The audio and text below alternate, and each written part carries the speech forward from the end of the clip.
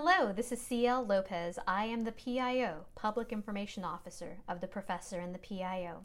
Hello, I'm Dr. Marianne Pearson, and I am the Professor in the Professor and the PIO. A new school year is just around the corner, and today we'd like to share 5 things that you can do to prepare for your upcoming year as a communications, public relations, or journalism student. Number 1 is be prepared. You definitely want to be prepared. I have been teaching for many years in the online format and also in person, but it amazes me when students come to class and they have no idea what the book is and they haven't picked up the book yet. And sometimes that goes on for quite some time, and they definitely are in a position of not being prepared. And it bothers me not just for my ease of teaching them, but because they are paying for this class. They are investing their time, their money, their effort into this class, and being prepared makes it a much better experience. So find out what the book is, get the book, be prepared, set time aside in your schedule that you are ready to do the reading and to do the assignments as needed. It's definitely important to be prepared. Get to know your professor. This is extremely important. As you read the syllabus, you'll start to see what their parameters are and what they want you to do and what are their expectations and how did they describe these assignments, and get to know them. You can definitely take a look at their faculty webpage or just Google them so that you have a feeling of who this person is.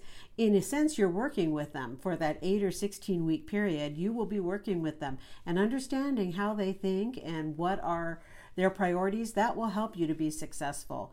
And really going over that syllabus and making notes of questions that you want to ask, that is also a way to show that you are prepared and that you've taken an interest and you're ready to go within the class. And along with that, step number 2, communicate. It's so important to communicate with your professor. Over the years, I have had a number of different students, both in person and online, and I have seen the various challenges that they may face. Professors were students at one point too, so we can definitely relate to some of the challenges that you may be encountering. For example, if you have a lot going on in your personal life, if you're facing health issues, if you are balancing work with school and there's a major crisis at work, if you're a parent, or if you have some major challenges within your family which require you to be supporting of a loved one and that may cause you to miss your deadlines, definitely communicate not only with your professor but with the university. We want to see you succeed, and we can only help you if you reach out to us and let us know how we can best help you. So often I have students that are really great at communicating, and on occasion they'll miss a deadline, but they are very forthcoming. They will reach out to me. But other times there are students that don't reach out at all, and that is probably the greatest mistake that a student can do.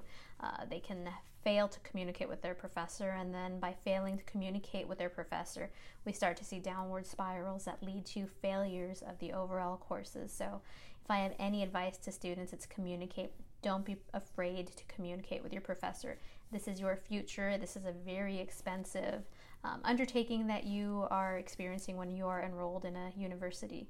Make sure that you properly address any challenges that you're facing. Make sure that you let your professors know about these challenges. Professors want you to succeed, and the only way to succeed is through successful communication. I absolutely agree with that. And it actually leads into point number 3, which is networking. First off, on the communication side, if you are taking a course in person, stay after to speak to the professor at times, or ask the office hours and come to speak to them, request a phone call. Professors are there for you, and they appreciate the fact that you want to take the time to get to know them. So whether it be communicating or networking, you need to definitely put communication with the professor first. By networking, we want you to get involved with PRSA, with CAPIO, with the American Marketing Association, with whatever group there is in your area that will help you to get out there and meet people. So it's very important to network. And your professor may actually tell you about some opportunities for these things. If they do, you should really consider going and get out there and meet people who are in the industry that you desire to work within. By going to events where you can talk to those who work for healthcare or for the government or for agencies or education, you can get an idea of what their jobs are like, and this will help you to fully understand the field in a better way. Plus, it can often lead to internships, scholarships, and jobs eventually. So it's extremely important to network and to practice that. If you're not sure about it, just go and plunge in, and you'll see how others do it, and you can do the same. It's fun and it's actually very rewarding. So don't forget to network. Step number 4, perfect your bucket list. When I look back on my years as a freshman at California Baptist University, I think about the things that I wanted to accomplish. I think about what was on my bucket list. I knew at the time that I wanted to be on the forensics speech or debate team. I knew I wanted to be on the yearbook staff. And I knew that I wanted to be on the staff of the Banner student newspaper. And I didn't just want to be on the staff of the Banner student newspaper, I wanted to be editor-in-chief. And I knew that as a freshman going into the program, that was my long-term goal.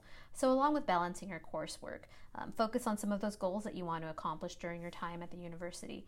For me, becoming editor-in-chief was a process that took a couple of years. My sophomore year, I was the features editor. And then my junior year, I achieved my goal of becoming editor-in-chief, and it was a wonderful experience. And then I followed it up with a second year as editor-in-chief. Things have changed at the university, and it's no longer a one-year term. But I look back on that experience, and I remember that was such a great learning experience for me in terms of setting goals and working toward them. And even now, 20 or so years later, if not more, I look back on my dreams that I had as a college freshman, and I look at what I learned from hard work and earning something that I really wanted to accomplish. And it's something that I look back on that makes me happy. It's a nostalgic look back in my life, but it's also one of my favorite examples looking back on my career as a college student. It's my favorite examples of wanting something and working hard to accomplish it. And there's other things that you can have on your bucket list now. So much has happened with technology. There's so many more opportunities in the communication spectrum. You can be a part of a television broadcasting group. You can be part of a magazine. You can be part of a newspaper. You can be part of a blog. You can be part of a YouTube video. There's so many different ways for communications professionals to make their mark. There's so many ways for communications, journalism, and public. There's so many more ways. There's so many more opportunities for journalism, public relations, and communication students to make their mark and build that successful foundation for their future professional careers, even when they are still in the classroom. So true. Which brings us to point number 5, which is get involved. Go to campus. If you are in a situation where you can get to campus, go there. If there are sporting events you want to attend, plays, or just go to campus to purchase some fun things at the store, the campus store. There's so much you can do to get involved. You are part of that community. Whichever school you belong to has a whole intricate set of events that take place on a weekly basis, and you're a student there, and you definitely have a right to get involved. And sometimes just coming to the university library and studying can put you in a mindset of taking that assignment to the next level and really doing well with it. Get involved in the campus. Enjoy it. It's your campus. Have school pride and get out there and get involved in the campus for the school that you attend. That's great advice, Dr. Pearson. I have to agree that was something that helped me in my college career. Being in the right place at the right time definitely put me on a trajectory to where I am today. I look back at my involvement in on-campus activities, and I got to know so many people at California Baptist University, not just students, but professors and even vice presidents. I still keep in touch with many of the people that I knew as an undergraduate, and then when I came back as an adjunct, it was so nice to see so many of those familiar faces. And I remember conversations that I had with some of these people that I knew when I was in my early 20s, when I was an undergraduate. They gave me such great advice, and it was advice that I hung on to throughout my career, and I still think about their words and their wisdom and how it has inspired me. And interestingly enough, much of the wisdom that they shared with me is wisdom that I now share with my students in the classroom. So very often in life, things will go full circle, and you'll have the opportunity to pass on some of the wisdom that you gain from your own experiences on campus. Very true.